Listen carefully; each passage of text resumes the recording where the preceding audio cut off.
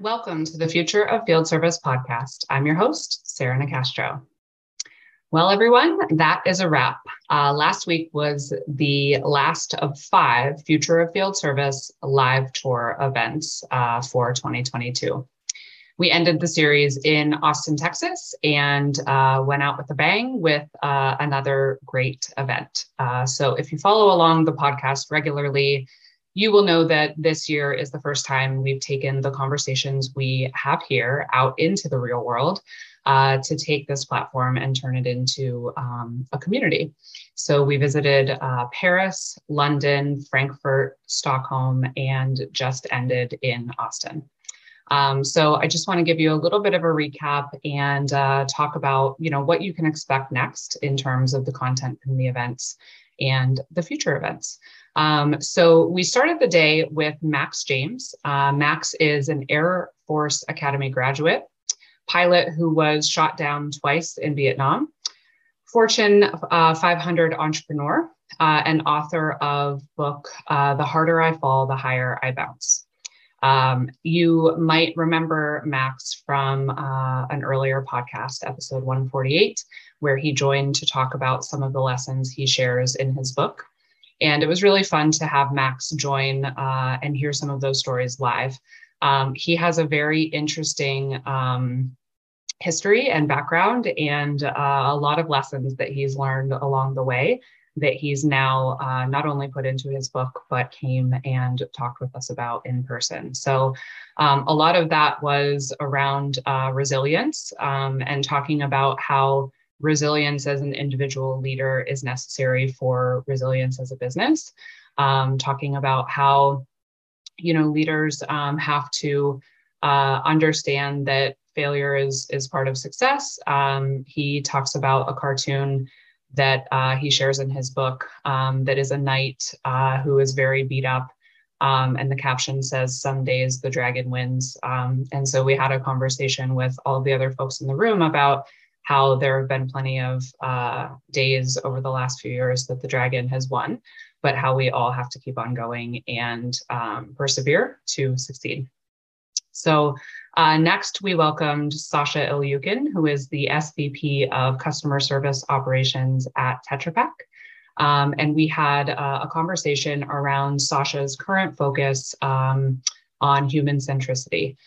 We talked about the reasoning for that and the understanding that while customer experience is obviously incredibly important, that starts with the employee experience, employee engagement, employee satisfaction, and making sure that we understand that we're human, our employees are human, and we all need to relate to each other in a human way.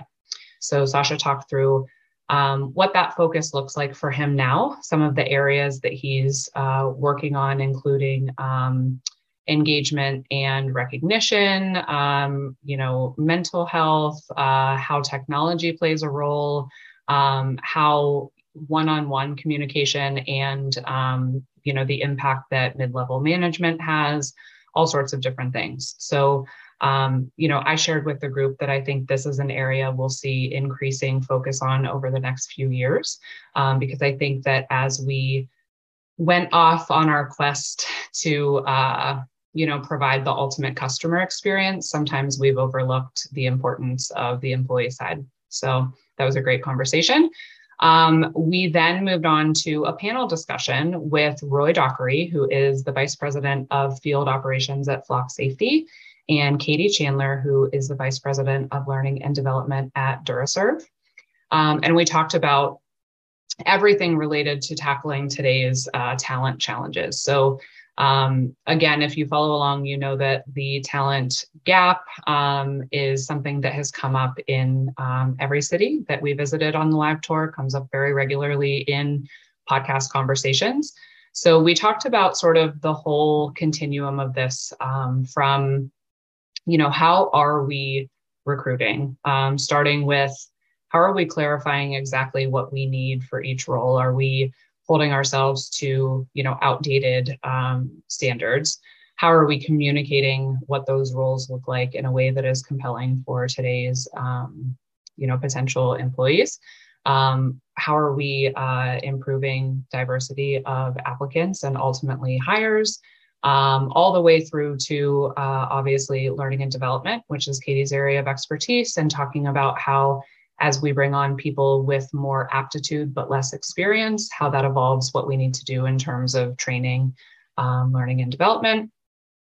We talked about retention and everything that falls into that category, and how sometimes when we talk about the talent gap, we focus a lot on the challenges around getting new people in, and again, can overlook the focus we need to put on keeping the good people that we do have. So it was a really interesting conversation as well. Then we broke for a little bit of networking and lunch before we welcomed Sonia Roshek, who is the Vice President of Field Services at B&T Group. Sonia started her career in the military, then got into telecommunications, now running field services at the VP level, and has found herself often one of few, if not the only woman in many male-dominated spaces.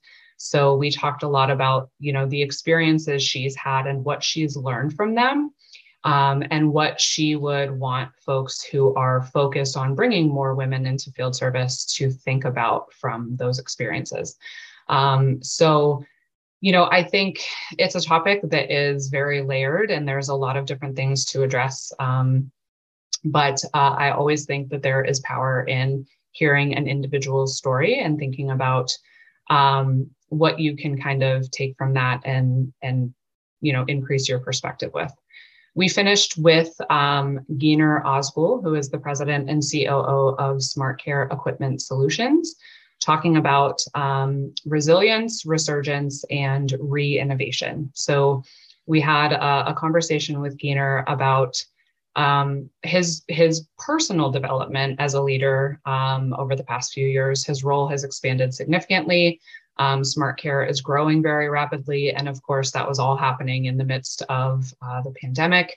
So we talked with him from an individual leader perspective about how he navigated that. And then from a business perspective, we talked about, some of the steps that SmartCare took during the pandemic to have business continuity, what the resurgence has looked like, and some of the challenges that they face in that, including issues with supply chain and parts availability and how they're navigating that, and how they're sort of resetting innovation. So how they are getting back to the longer term potential and view they have for the company that was sort of set pre-COVID, and a bit disrupted. So that was a great session as well. After that, we had a group think where we came together and just sort of talked about a variety of issues and allowed people to weigh in on one another's questions, and finished the day with some fun Texas style happy hour and networking. So it was a great day. All five were great. Someone asked me not too long ago which event was my favorite, and I said that's a very unfair question. I do genuinely mean that. They were all different. Obviously, that is the nature of having people share their individual stories. Each story is unique. So that was really a fun experience to hear so many different perspectives. And they all had different focus areas, different points of value. I would say the common thread is, really seeing firsthand it being reinforced how important community is. I think that service leaders tend to be very, very, busy, often overworked, and sometimes overwhelmed, and taking just a day away from the day-to-day operations or the grind to sit down and engage with people that have the same challenges, that are working towards the same opportunities, is not only comforting, but inspiring. So it was an honor to be able to bring that to life in those 5 cities. And I'm very grateful for the opportunity to do so. And what will happen next? So one thing is, now that I am going to have at least a little break from travel, I can dig into, some of the specifics of the content shared during the events and look for ways to share that with you all. So whether that's through articles or releasing some of the sessions as podcasts, I want to make sure that, rather than a quick overview, you have an opportunity to get some of the detail as well. So stay tuned on the podcast and on futureoffieldservice.com or on LinkedIn for that. And, we haven't completely breathed since Austin, since everything ended. But we have connected quickly as a team. And, at least at this point, we do plan to do these events again in 2023. I don't know exactly what that will look like, but as soon as I do, I will certainly share with you. So if you weren't able to join us in 2022, hopefully you will have the opportunity to do so in 2023. So thank you again so much to the speakers that came to share their insights in each city, the attendees that came and engaged and connected, the team that helped me plan these events, Polly and Joanna, for the incredible work that they did on the logistics and execution. And of course, a huge thank you to IFS for sponsoring these events and allowing us to bring this type of community and thought leadership to these 5 cities without having to charge a fee for folks to attend. So thank you all. Stay tuned for more to come at futureoffieldservice.com. Follow us on LinkedIn. You can also find us on Twitter at the Future of FS. And as always, the Future of Field Service podcast is published in partnership with IFS. You can learn more at ifs.com. Thank you for listening.